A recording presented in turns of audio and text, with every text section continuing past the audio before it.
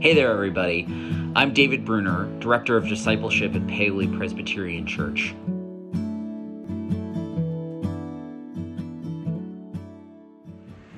Hey there, friends. Dr. David Bruner here from Paoli Presbyterian Church. So glad that you're joining us for this episode of Until the End of the World, episode 5. Just a heads up that in this episode I make use of a couple charts to help summarize where we've been and where we're going. If you're listening to this on a podcast, sorry about that. You obviously won't be able to see them. You can, however, check them out on our website, paolipres.org/adults, along with all the other recommended readings for this class. And feel free to drop me a line if you've got any questions or you just want to talk about the themes of this class. david.bruner@paolipres.org. Thanks and blessings. Welcome, everybody. I'm David Bruner. Welcome to the fifth session of our class, Until the End of the World, Heaven, Hell, and the Hope of Universal Salvation. I'm so glad you're all with us today.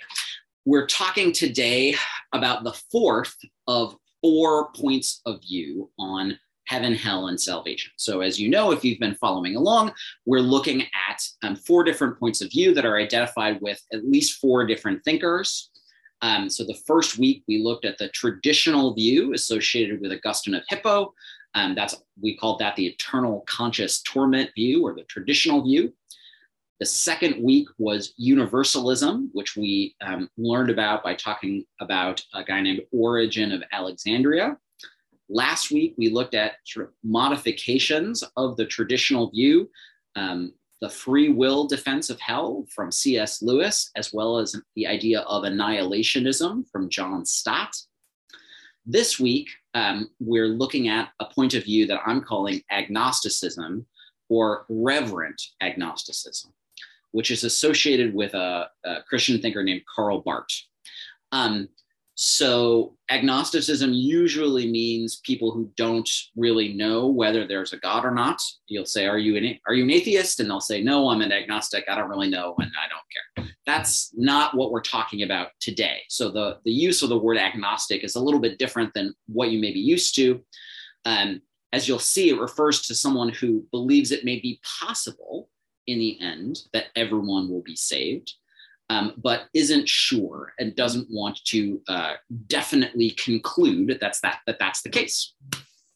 So we'll be spending the bulk of our time today talking about that point of view as it's put out there by Karl Barth. But first, we're going to look at some scripture.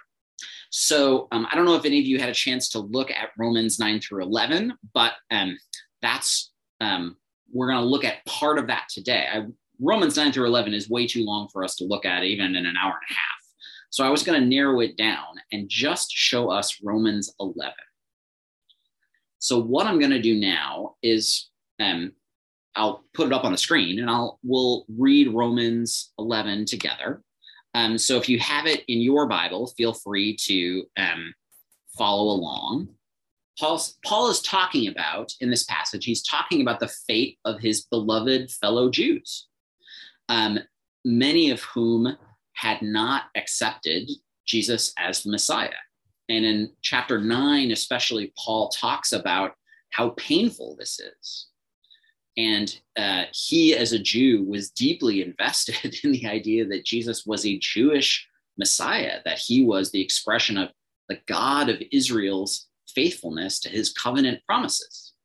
So in chapter 11, we're sort of picking this up in midstream as Paul reflects on why on earth the Jews haven't believed the gospel message.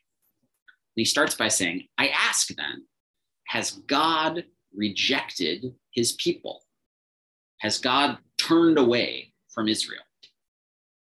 By no means, he says. I myself am an Israelite, a descendant of Abraham, a member of the tribe of Benjamin. God has not rejected his people whom he foreknew.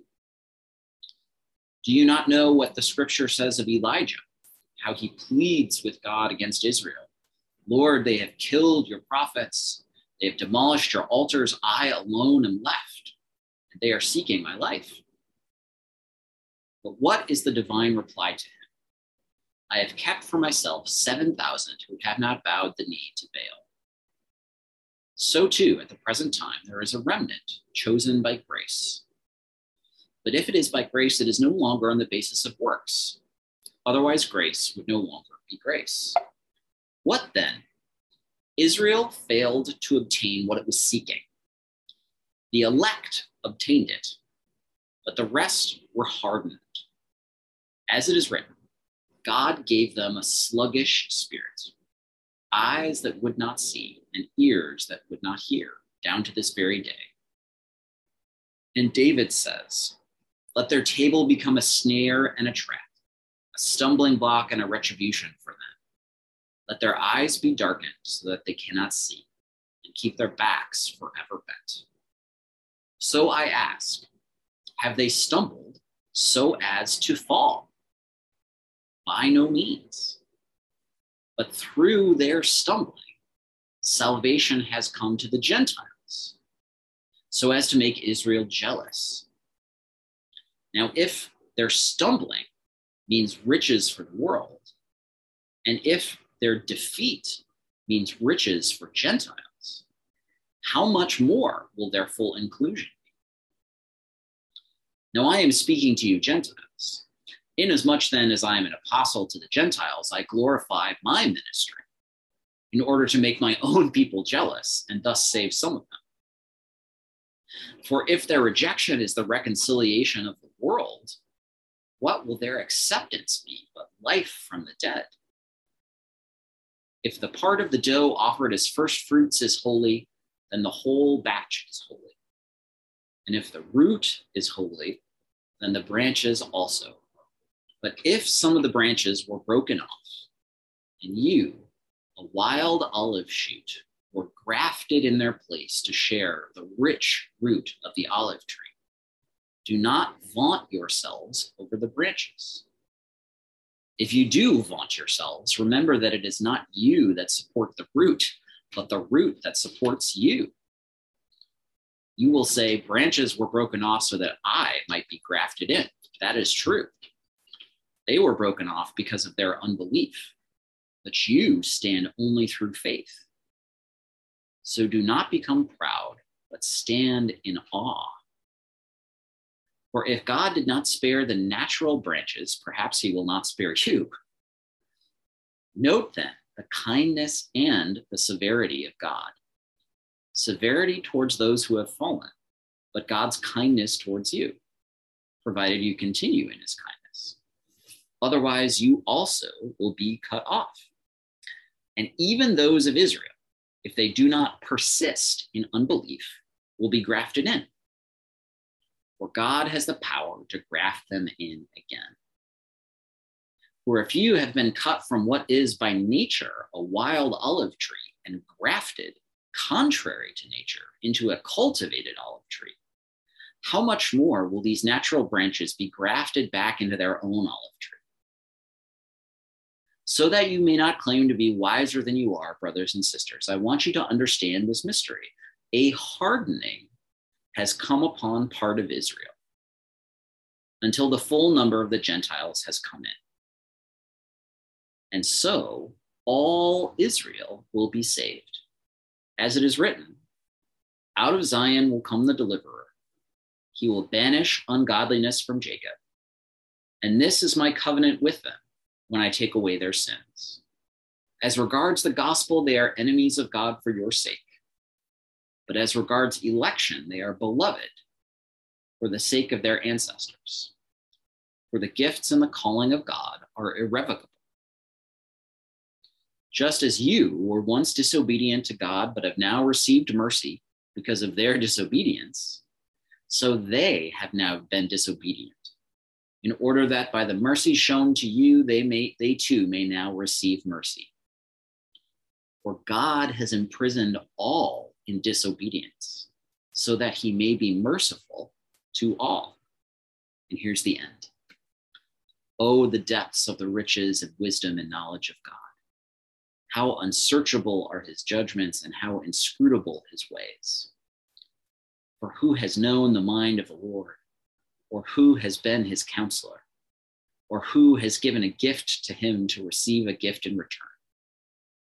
For from him and through him and to him are all things. To him be the glory forever. Amen. Okay, congratulations, everybody. You just made it through all of Romans 11. That's a big T-bone steak of a Bible passage. There's a lot to digest there. It's okay to not get it all. It's okay to feel overwhelmed, even a little bit. Take a moment. If you've got a Bible in front of you, go ahead and look back over it. What jumps out at you? What strikes you? What questions do you have? What didn't you get? What does this passage have to say to the themes of heaven, hell, and salvation that we're looking at in this class? As I see it, David, there's hope for the Jewish people who have not followed. I mean, great love, Paul describes here, that they can graft them in to the olive tree again. Yep, absolutely. So part of what, what's the chapter about? So the chapter is about, on one hand, the fate of the Jewish people in God's plan of salvation. And people are saying, okay, well, the Jews aren't accepting Jesus. Does that mean God has turned away from them? And Paul says again and again here, no, absolutely not. God has not rejected his people. God's faithful to those covenant promises that he made. On the other hand, he's also saying, hey, they may yet come in. There may yet be a response to the gospel. So yeah, there is a very profound hope for the Jewish people here. That's great.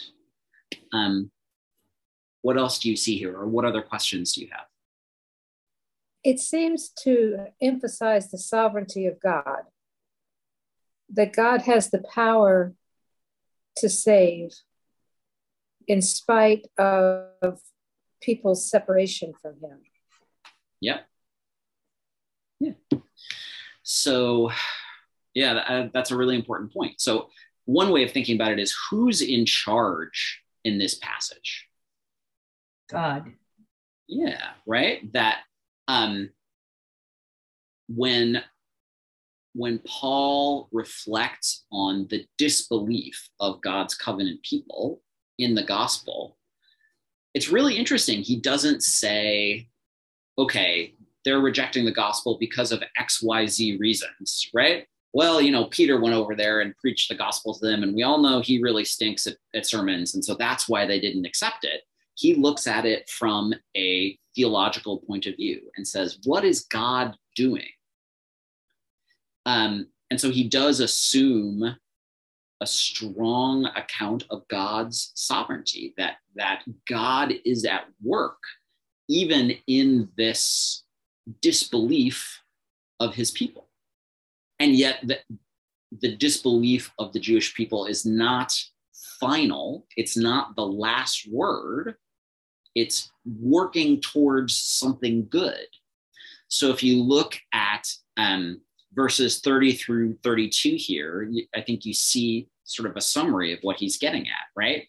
So he essentially says, God's allowing the gospel of Jesus to flourish among the Gentiles, even though it's not being accepted among the Jews. And the goal is to kind of make God's people jealous so that they will then turn around and say, wait a second, we want a piece of this action. Give us some of this, right? And then there's that beautiful quotation in verse 32 you see on your screen, for God has imprisoned all in disobedience so that he may be merciful to all.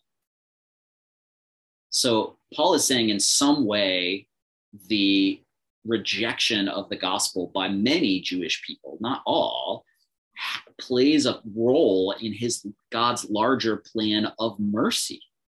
And that's very significant.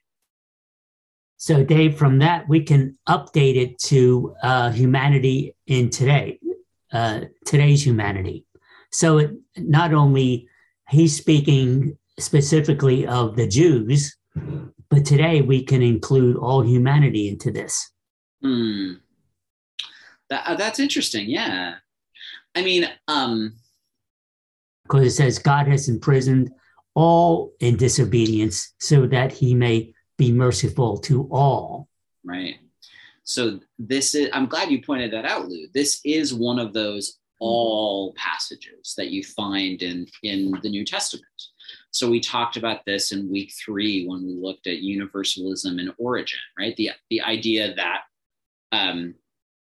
part of the biblical force of universalism is trying to make sense of passages like verse 32 that emphasize all, right? So the Greek word for all is panton, and the Greek name for universalism is apokatastasis panton, right? Restoration of all.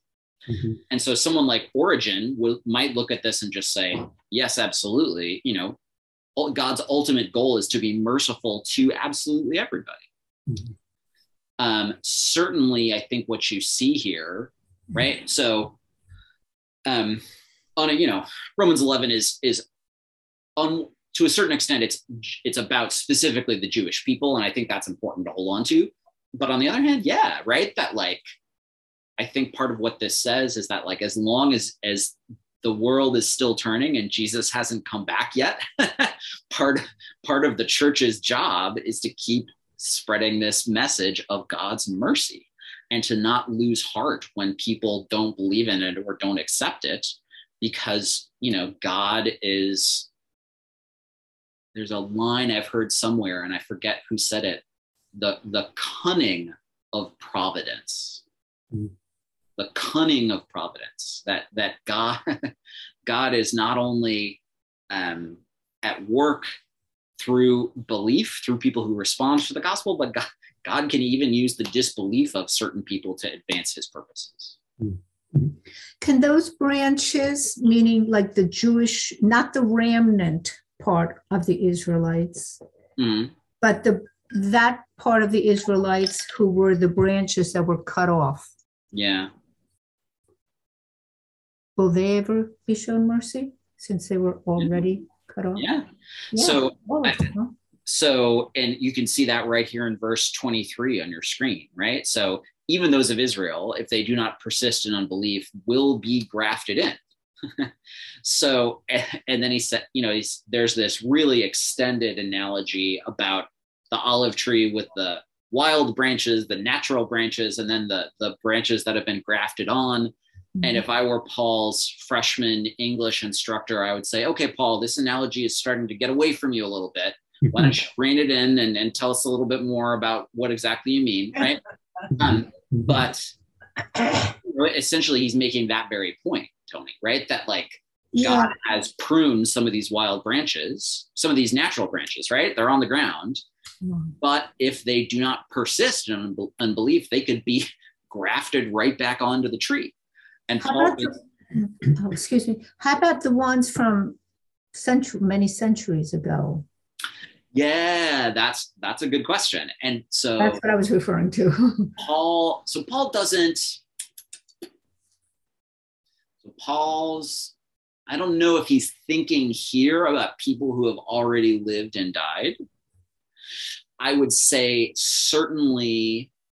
So the strict literal answer is that that's not in view in this passage. Yes, it's kind of up to God, like a holy silence type thing. Exactly. So I think that it's more, you find it more in like 2 Peter 3, where he talks about preaching to the spirits in prison.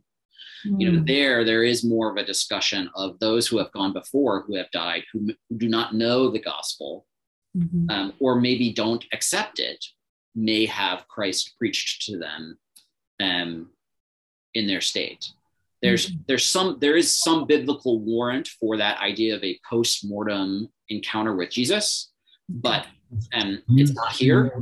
If you read this passage along with that one, you know, we certainly can't rule it out, would be what I would say. Thank you for the answer. Yeah. David, does disobedience in verse 32 only mean accepting the Jews who accepted Christ as the Messiah or not? It doesn't mean sin. For God has imprisoned all in sin so that he may be merciful to all. Yeah. Does it have a more specific meaning? That's a really good question. So I think in verse 32, I think he's got a pretty wide scope for that. Because if you look at verse 30 and 31, he's saying, just as you Gentiles were once disobedient to God, but have now received mercy because of their disobedience, that the disobedience of the Jews. Mm. So I think he thinks the Jews are supposed to receive Jesus as the Messiah because Jesus is the Messiah of the Jews. But the pagans, the Gentiles, are just sort of don't know anything about the God of Israel anyway. They're just kind of clueless muckety mucks. Mm-hmm. And they're being disobedient in their own way, right? By worshiping false gods, by idolatry, by fornication, by greed, by all other kinds of stuff.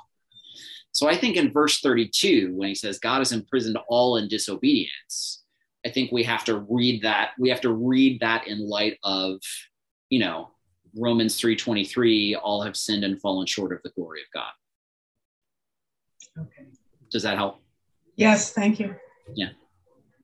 Dave, is anybody else struck by the fact that in these passages, Paul seems to be describing a lot of manipulation? Yeah. I feel like, he's playing, I don't know whether God is doing this or Paul is giving it as an example. He's playing one set of people against another, making the Jews jealous so that they will come to know. I mean, as a parent, I have engaged in my own amount of manipulation to get my children to do what I think is right. Sure. So part of me understands that, but I guess I never thought of God as manipulative. Sure. But it keeps jumping out at me at this, or whether it's just Paul's description of it. I'm one of those vortexes again, where I'm going down a rabbit hole and I'm not sure where I'm going with this. But it's just like, if God has imprisoned us all in disobedience, so he can be merciful to us, that sounds to me like that's the one thing that has always bothered me about the book of Job. I feel like God was playing with people. And so I kind of ignore the book of Job. Sure. And I'm finding this to be in sort of the same vein anyway. No, I mean, I appreciate your honesty, Nancy. And I think it is certainly if we did feel like God was being manipulative, that would be an unpalatable character trait to find in your God, right? I think one way to think of it is what Paul is trying to do is actually the very opposite of saying that God is sort of manipulative or capricious. What he's trying to do is defend the covenant faithfulness of God to Israel. And this is perhaps clearer if you read at length chapters 9 and 10, which of course I've left out today. So I don't blame you if that's not at the top of your mind. Right. So part of what he's wrestling with is, I believe in Jesus and I believe Jesus is the Messiah of the Jews. And yet, my friends, my fellow Jews don't want to have anything to do with Jesus. Just like I myself didn't want to have anything to do with Jesus not too long ago. And how is it that, why do I get it, but they don't get it? And part of I think part of what he's doing is working through a position that allows him to acknowledge the empirical reality right in front of him, while also holding true to his belief that Jesus is the Messiah and that God's going to be faithful to Israel. Yeah, I mean, that's a first stab at it. I don't know if that speaks to where you're at all. We can talk more about it. I just took out the Message, and I think it's a little clearer if you read it in the Message. Mm-hmm. I actually really wanted to look at Peterson's translation of this. So, my experience of Peterson is that 2/3 of the time he's absolutely brilliant, and 1/3 of the time he just whiffs. And I'd be really interested to see what he does here. For the sake of everyone's time, I don't know if I won't read it all in his translation, but yeah, if you're curious about this passage and wanting to come to a greater understanding of it, consulting him is certainly a good idea. So keep in mind, something I want you to keep in mind as we look at this passage. So this passage is very frank in its depiction of the sovereignty of God. So by sovereignty, we mean what? God is king, God is ruler, God is in charge. God is capable of disposing over the world as he sees fit, much in the manner that a king or queen might dispose over their kingdom. And what you see here is Paul affirming, sort of as a matter of course, the idea of divine sovereignty. So if the Jews aren't believing the gospel message, in some way, God is doing something in that. And that's kind of a mind-blowing thought right there.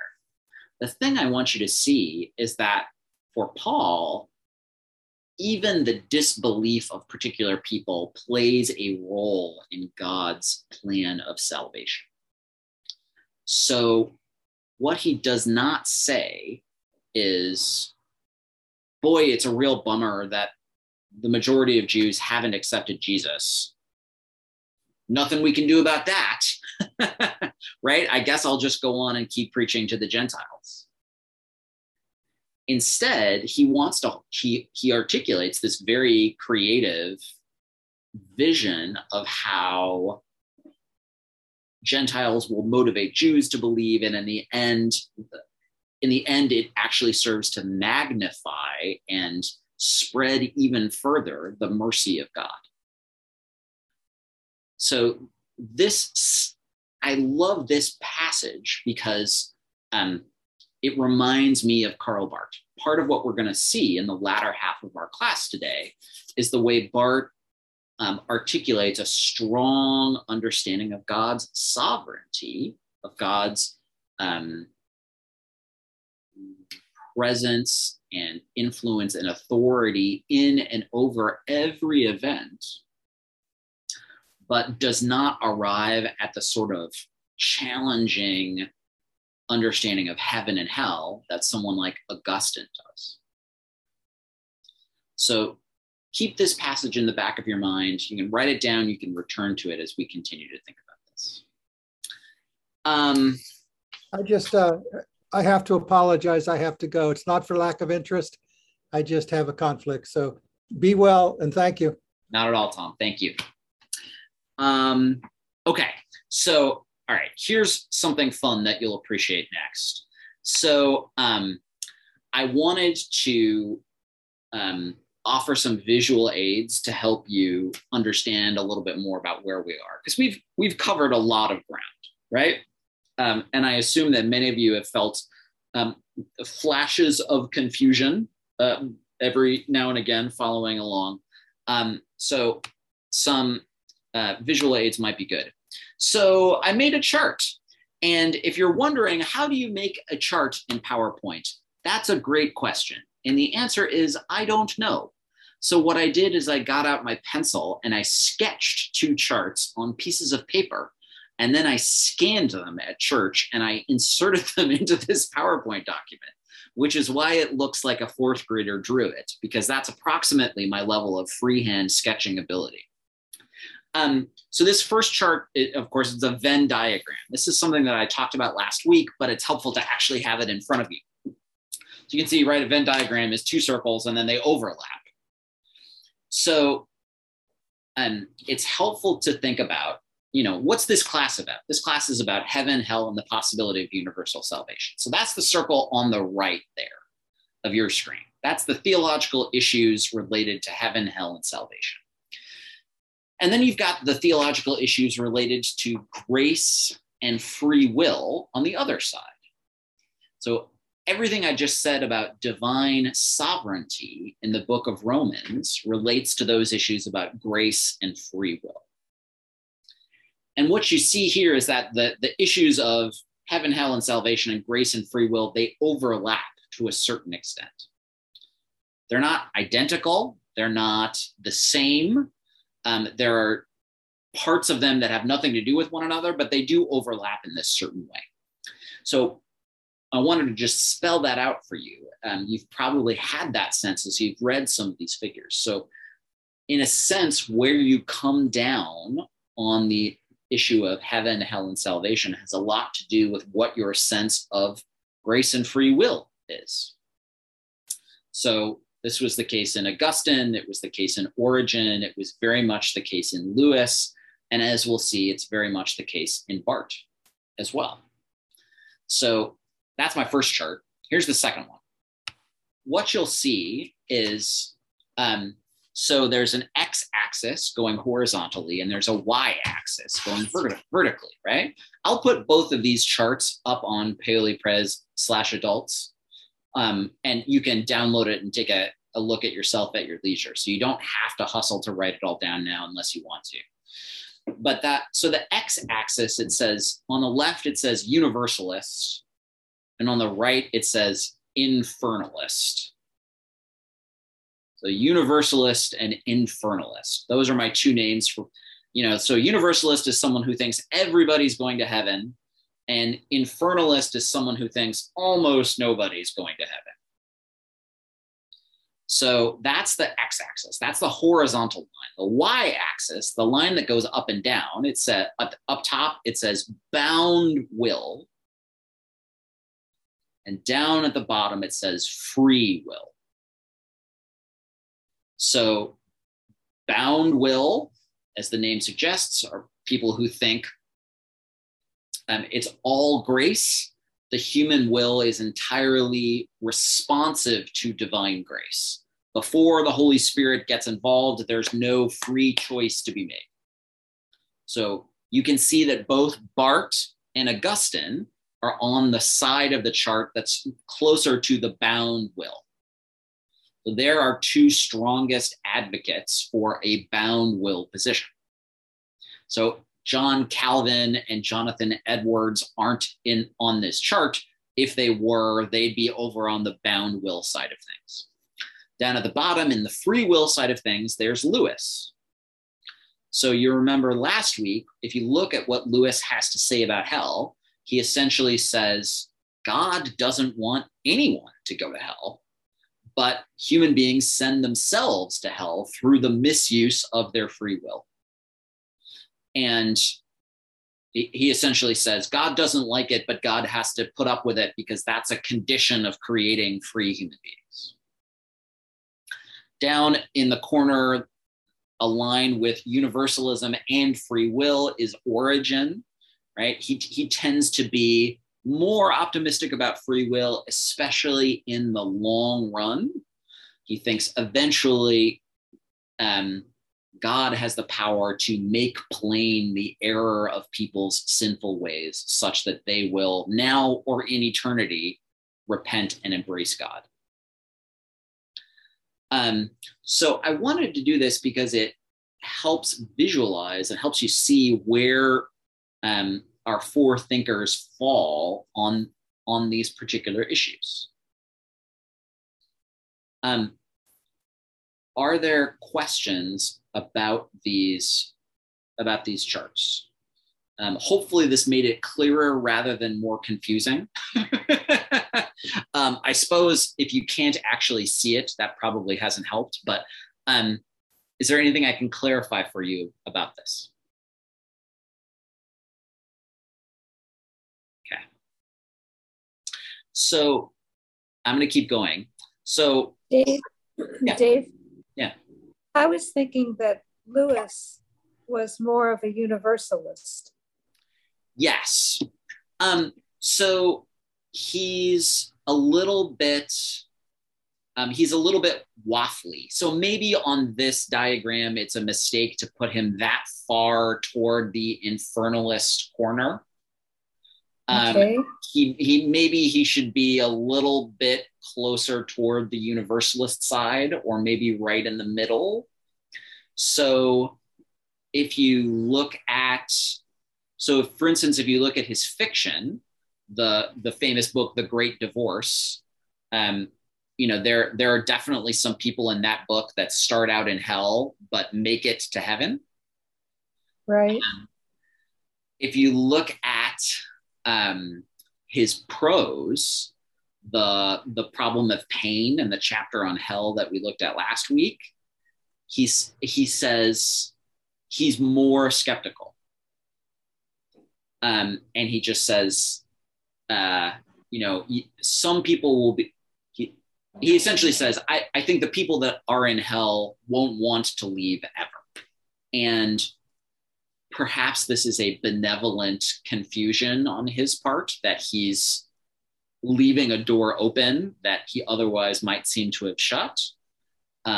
Certainly, yes, in his fiction, he's very,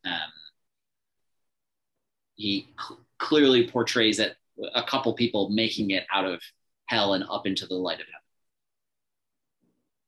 Okay. Thank you. Yeah. Okay, so let's talk about Karl Barth.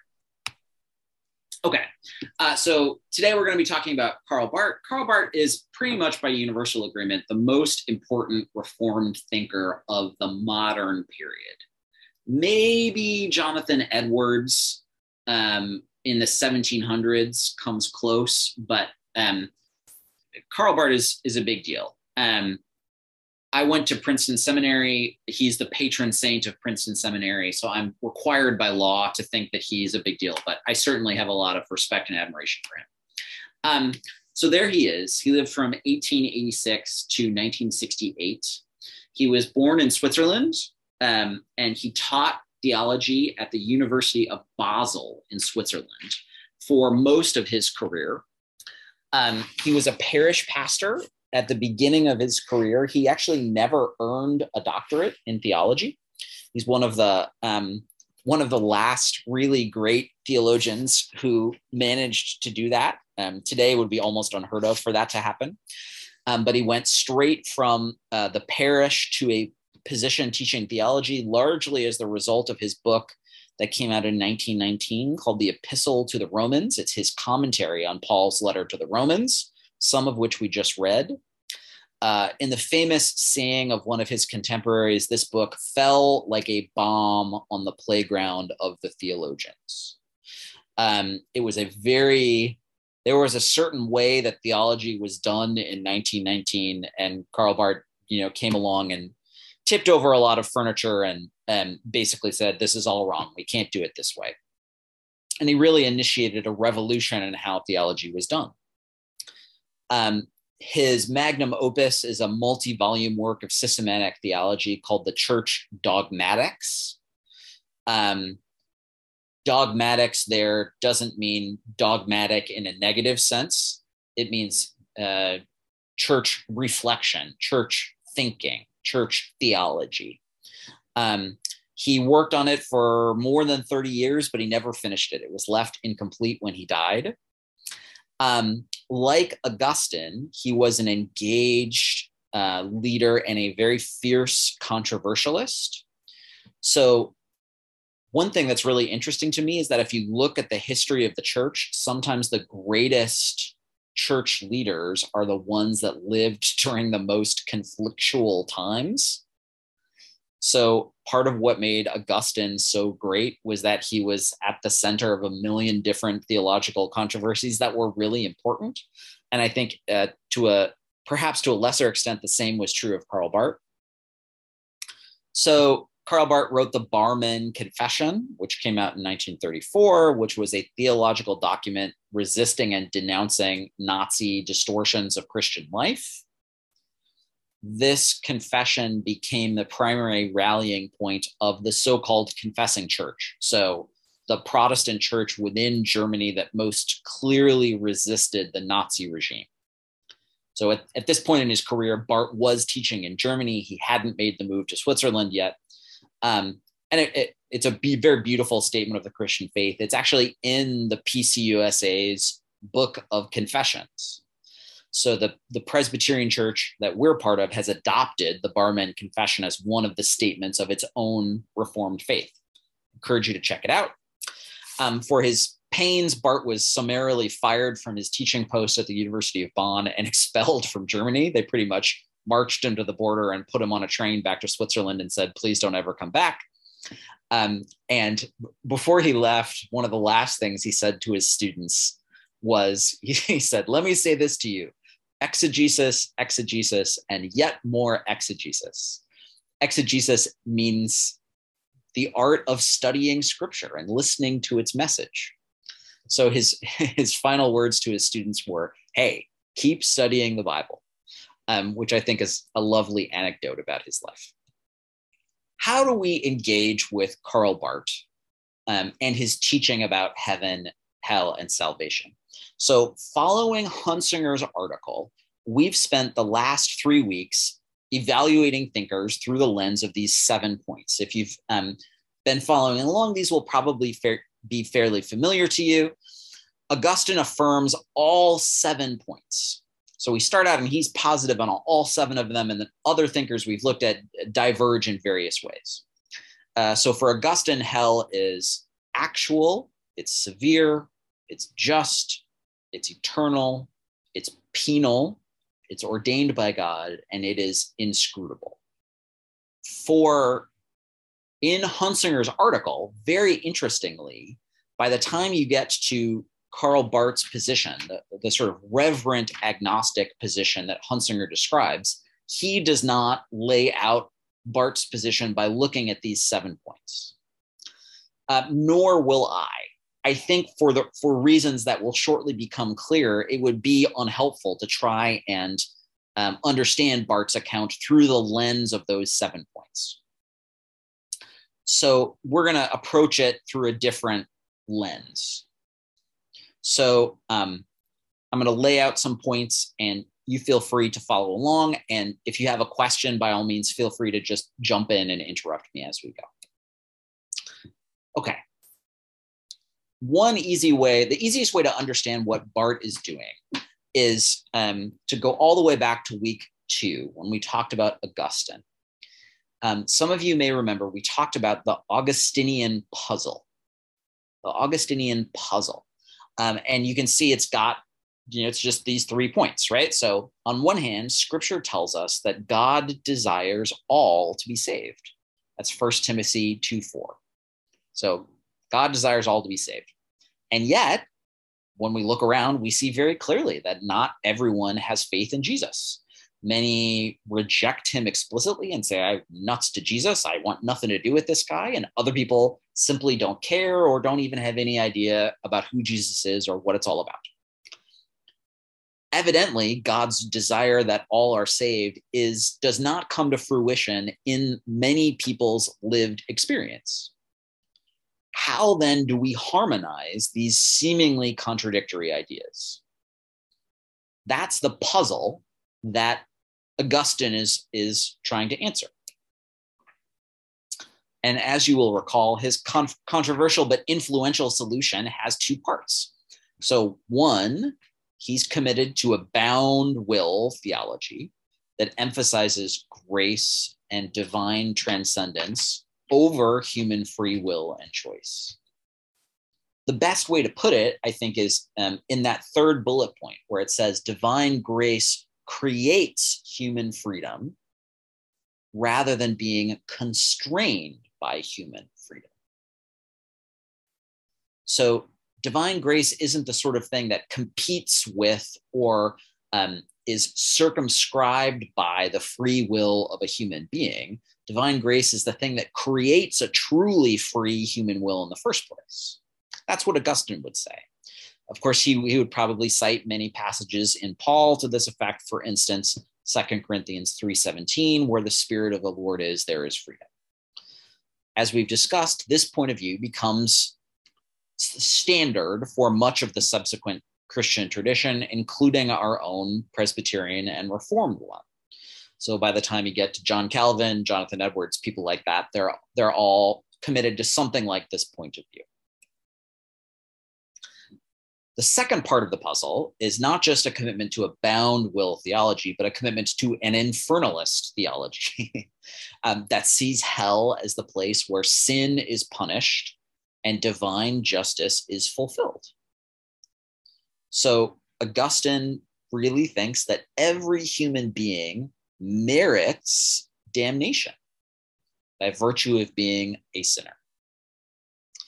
And I have a little exclamation point there, right? So that's, in some ways, that's the most challenging part of his point of view. But what that means for him is that God doesn't owe anyone salvation.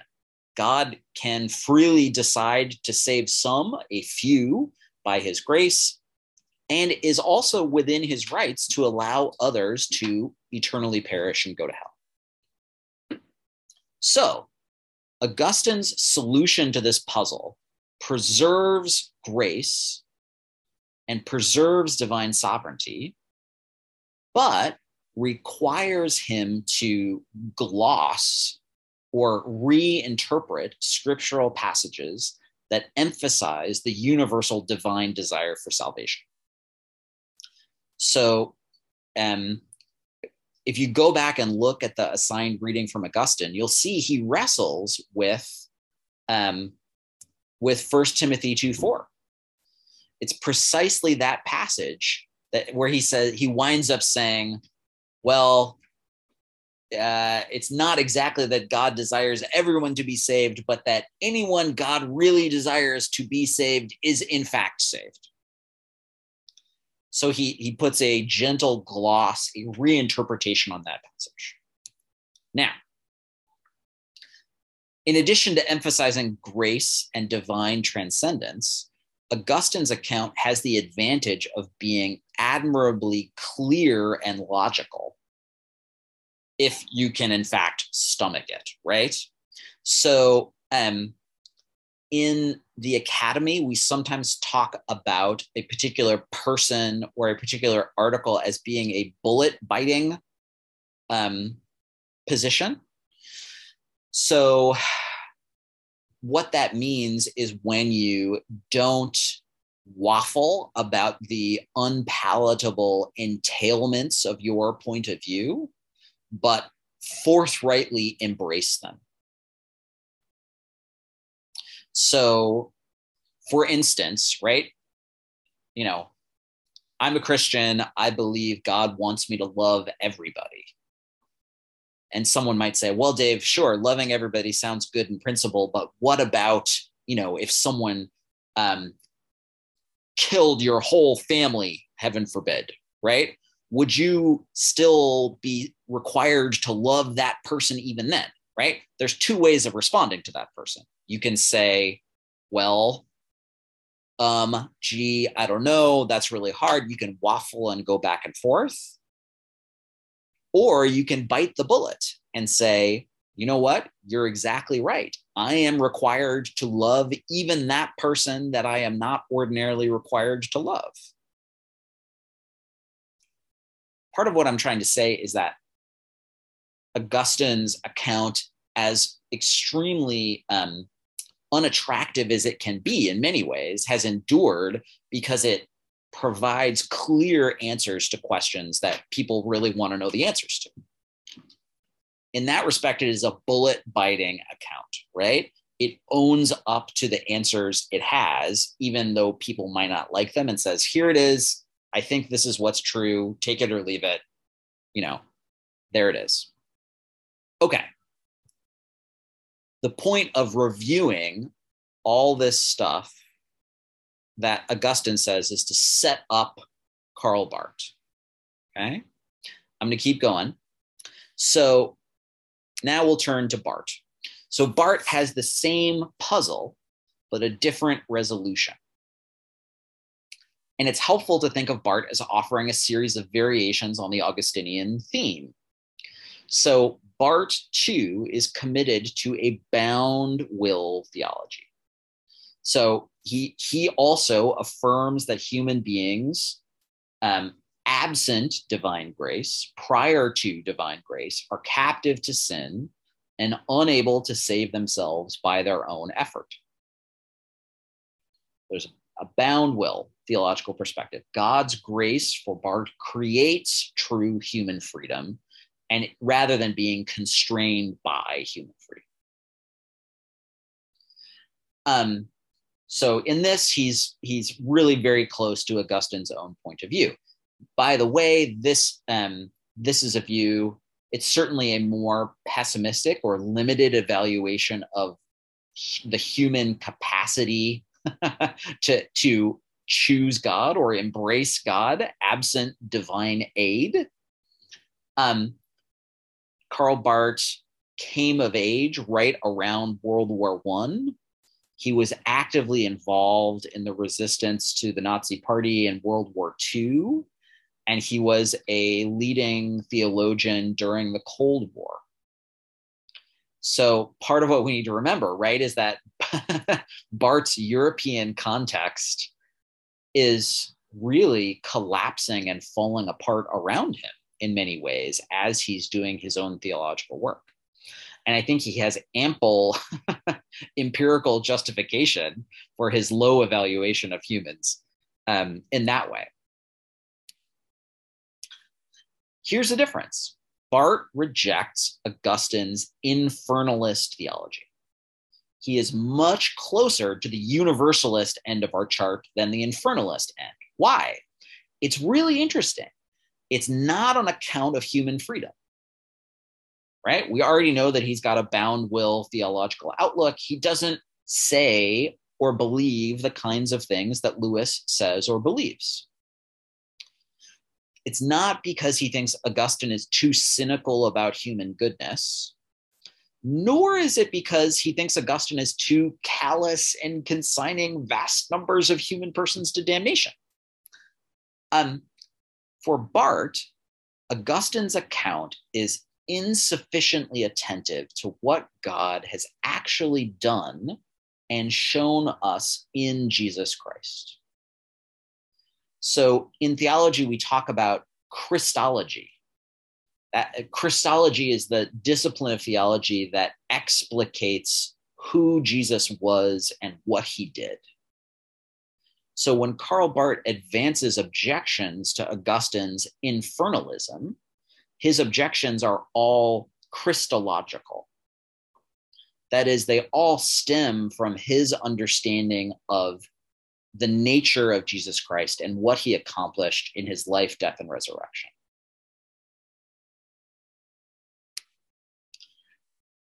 Barth's theology can be very, very roughly summarized by saying, God is really like Jesus. God is really like Jesus. What is one way in to Barth's theology is to say, okay, what is the character of the God revealed in the scriptural story about Jesus? What's that God like? We see again and again the description of God as gracious and merciful, beginning in the book of Exodus and running all the way through the New Testament. We see the wonderful parables in the Gospel of Luke and elsewhere about a God who does not only forgive, but actively seeks out and rescues those who are lost in sin. The well-known parable of the prodigal son, but also the parable of the woman with the lost coin, or the shepherd and the lost sheep, right? Those people actually go out and look for the lost one. What you see in the four canonical gospels is, of course, a God who takes the penalty for sin on himself. I literally just picked this verse from Mark 10:45 almost at random, because it was the one that was in the top of my mind. There are numerous other passages we could cite to similar effect. Paul talks this way as well in 2 Corinthians 5 when he says, God made Jesus the one who didn't know sin at all. God made Jesus to be sin so that in Jesus Christ, we sinners might become the righteousness of God. There's this holy exchange that's going on between Christ and ourselves, where Christ gets the punishment we deserve and we get the riches of Christ's grace and mercy. So Augustine reads his Bible as well. He's actually a very, very learned student of Scripture. Augustine feels, he wants to affirm these passages. He feels compelled to limit their scope in some way or form. And it has to do with the sort of consistency and the conclusions he wants to draw. To this, Barth just says no. One of the bedrock commitments of his theology is that there is no other God except the one revealed in Jesus.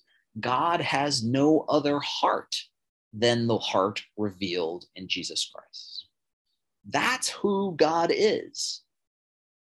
So when Paul tells us that Jesus is the image of the invisible God, Barth wants to take that with the utmost seriousness and make that sort of passage the foundation for interpreting the other ones about hell and damnation and those sorts of things.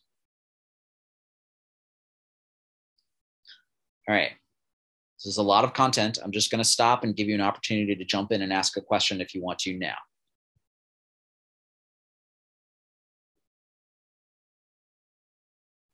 All right, give me a thumbs up if you're with me so far. Okay, I'm seeing some thumbs. Okay, this makes me happy. Good. Okay. Some of the consequences of this. So Barth is building his whole theology around Christology, around the God we see revealed in Jesus, and in particular around the character of the God we see revealed in Jesus. What are the consequences of doing this?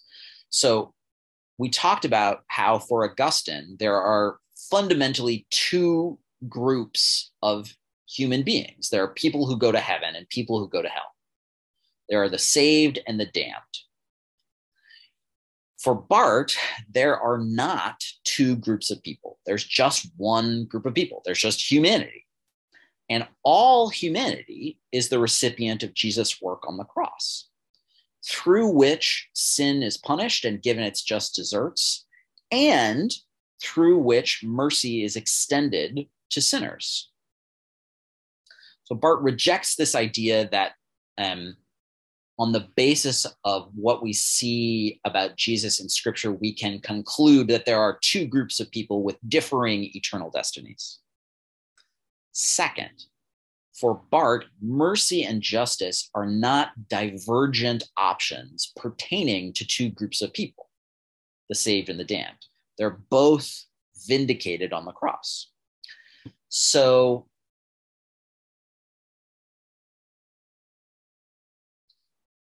recall again for Augustine that Augustine would say, God extends mercy to a few, the rest he allows to go to hell to receive the just punishment for their wrongs. They're two different fates. They're two different aspects of God's working. They're both totally fine. Barth wants to say, no, the cross is both mercy and justice at the same time. So once again, you see him tweaking or modifying the Augustinian position, which is what people have been doing all along in this class. Third, Scripture does not tell us a story about the ultimate fates of two separate groups of people. Rather, it tells us about God's ongoing work to create a community called the church that is a witness to his loving and redemptive purposes. And there's that, I say, God's providence is subtle and wily, right? Go back to the idea of the cunning of providence. The church, because of the cunning of providence, because of the unexpected ways that God works in history, we must resist drawing definite conclusions about the final destiny of those who do not accept Jesus as Lord. And so this brings us back to where we started with Romans 11, right? So in Romans 11, you see God intentionally hardens a part of Israel. That's what Paul thinks is happening, right? God withholds belief in the gospel from them, not so that God can damn them and send them to hell, but so that other people will be saved. And then the same group of Jews will in fact come in at the end. And Paul winds up by saying, all Israel will be saved. So Barth wants to emphasize we are in the middle of this story. The story's not over yet. And to come to a conclusion about, okay, X group of people is definitely going to hell would be entirely premature. Among other things, this is very interesting. Among other things, this means that for Barth, Christian preaching should never attempt to scare people into faith by preaching about the terrors of hell. Preaching should always be an exercise in proclaiming the free grace of God, meant even for sinners. So if this sounds commonsensical to you, so first of all, I know from the first week of this class that many of you have had the experience of hearing sermons that did attempt to scare you, scare the hell out of you, literally speaking, right? Scare you into heaven. That is somewhat unusual in our own day and age, depending on which corner of the church you hang out in. But it is certainly quite normal in the history of the Christian church. Right? So the most famous sermon by Jonathan Edwards, one many of you may have heard of, is called Sinners in the Hands of an Angry God. And it's essentially a long disquisition on the idea that the only thing stopping you from going to hell right at this moment is the mercy of God. And, if you'd better be sure that you're right with God to be snatched out of hell. Of course, Billy Graham, a figure I really admire in a lot of ways, famously made it a theme of his preaching, saying, if you died tonight, are you sure that you would go to heaven? So I think, certainly there's not a lot of hellfire and brimstone preaching at our own Paley Presbyterian Church, but I think Barth provides a theological rationale for why the kind of hellfire preaching that we're all acquainted with might not work or shouldn't be done. Maybe we can talk about that in a minute. All right, we got a few more slides and then we'll stop and have some discussion. So Barth's interpretation of scripture puts him in close proximity to universalism. And he pointedly does not rule out universalism. He does not rule out the idea that all will be saved in the end. And so this long quote by the bullet point is a quotation from Hunsinger, and the elements in quotation marks are Barth himself. So Hunsinger says, when the reality of Jesus Christ is taken properly into account, does it not point plainly in the direction of the work of a truly eternal divine patience and deliverance, and therefore of an apokatastasis or universal reconciliation? This work would be supremely the work of God, to which we as sinners have simply no claim. But although we cannot claim it as a right or a necessity, surely we are commanded to hope and pray for it here and now. We hope and pray cautiously and yet distinctly that God's compassion should not fail and that he will not cast us off forever. Note, however, the caution with which Barth frames this universalistic hope. He says we should cautiously hope and pray. What we absolutely may not do, Barth says, is what Origen and other universalists do, proclaim a final salvation of all with definite certainty. He thinks we cannot do that all may be saved has nothing at all to do with the intrinsic goodness of humanity, with a glib optimism about divine goodness. Barth says, God does not owe eternal patience or salvation to human beings. If universal salvation should actually occur, this is Barth again, it can only be a matter of the unexpected work of grace. Even though theological consistency might seem to lead our thoughts and utterances most clearly in this direction, we must not arrogate to ourselves that which can be given and received only as a free gift. So I think this is my final slide. Note how in that last quotation, Barth demurs from a certain theological consistency. So he says, even though theological consistency might seem to lead us in this direction, we cannot take that final step of saying, yes, universalism. Yes, it's definitely going to happen. Yes, 100%. He declines to bite the bullet. So Hunsinger puts it this way. Hunsinger says, if you asked Barth to choose between the statement, all will be saved, and the statement, not all will be saved, he would refuse to answer the question. His answer would be none of the above. Right? So he leaves the door open that all might be saved, but refuses to answer it. There is a studied vagueness or ambiguity. Confusion might be a less charitable word, right, in his answer. But it is intentional because he thinks it's both alternatives are dangerous. He doesn't want to close the door that all might be saved, but he doesn't want to definitely make it a possibility that all will be saved. So he lacks the satisfying consistency of both the universalist and the infernalist points of view. Depending on your own attitude, this might be a good thing or a bad thing. I know Augustinians who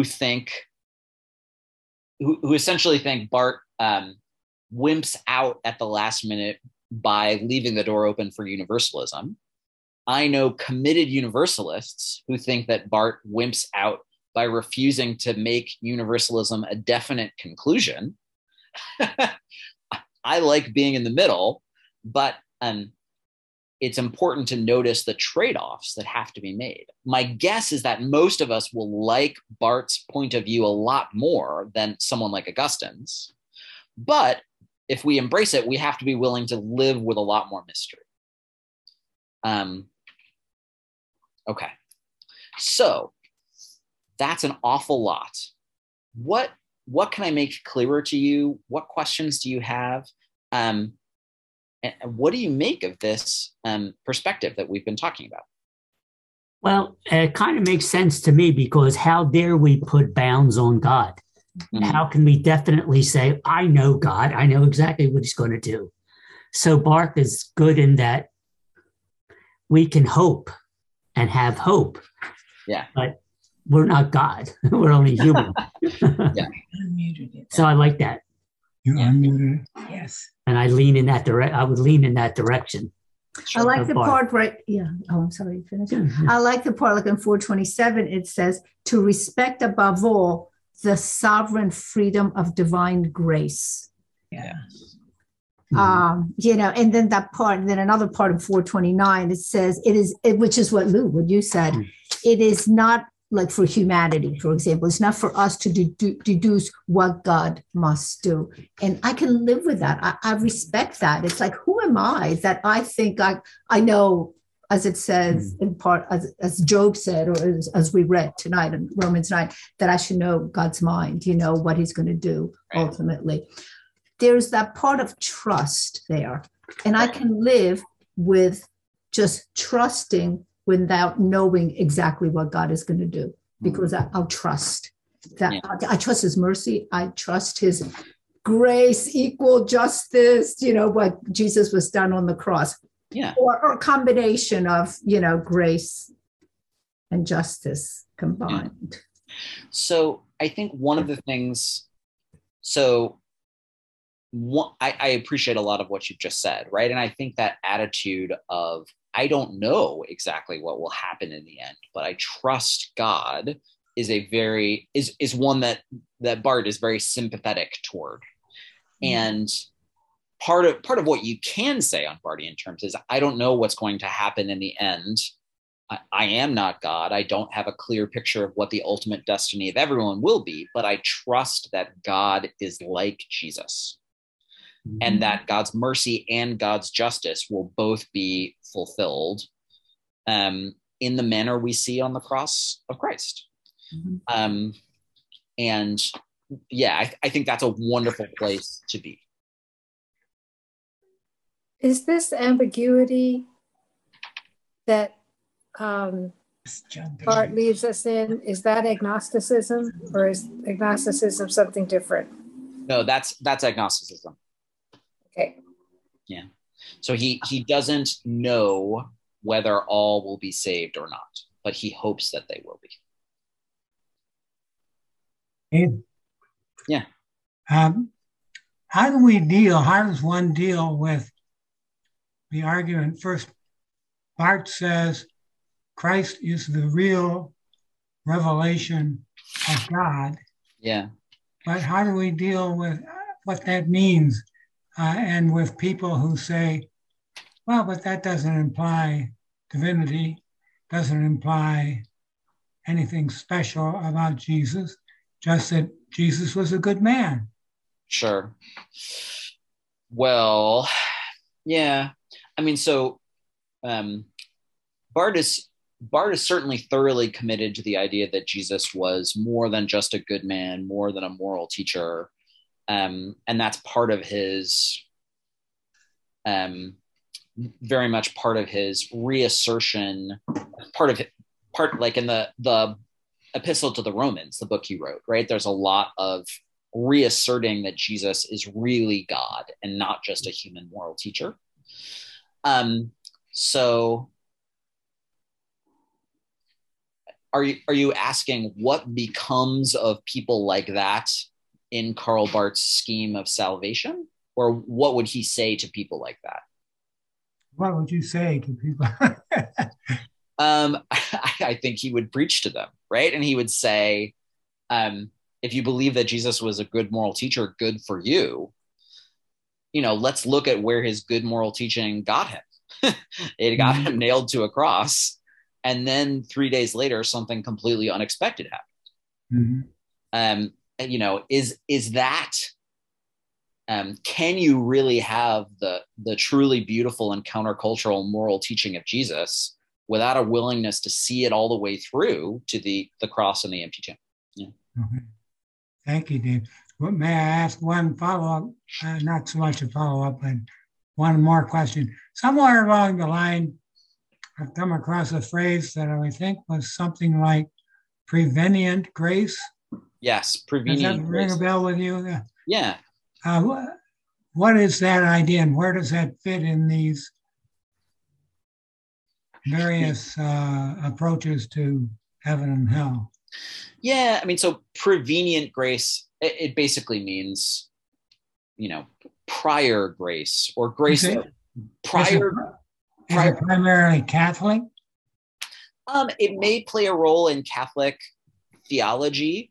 I know it primarily as a description of God's grace working in our lives before we're aware of it and or can ask God to be at work. So, when Paul is on the road to Damascus, right? And God arranges it so that he's there and then smacks him and knocks him off his horse. That's God's prevenient grace. That, God is at work in Paul's life without Paul asking it. It's just there. Yeah. I think that's what prevenient grace is. Thank you, Dave. Yeah. Okay. So, Bob and Debbie, I'm so glad that you guys are back. You don't have to say anything, but you've been very quiet and you've been listening very attentively. I just want to invite you to share if there's anything on your mind. It's been interesting. Sorry that we missed a couple lessons. there's a lot to think about, and it's it's definitely not straightforward. All the important stuff never is. Yeah. No, but trying to understand the viewpoints and trying to make, trying to decide what we really believe is kind of tough. It really is. Yeah. It is. There's a lot there. The good news is we get another week next week to try and put the pieces together a little bit more. So, if you're still working on all this or trying to catch up with where we're at, hopefully you've got a little bit more time to do some more processing. So,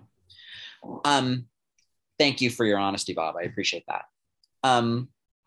So do you find this understanding of heaven and hell persuasive?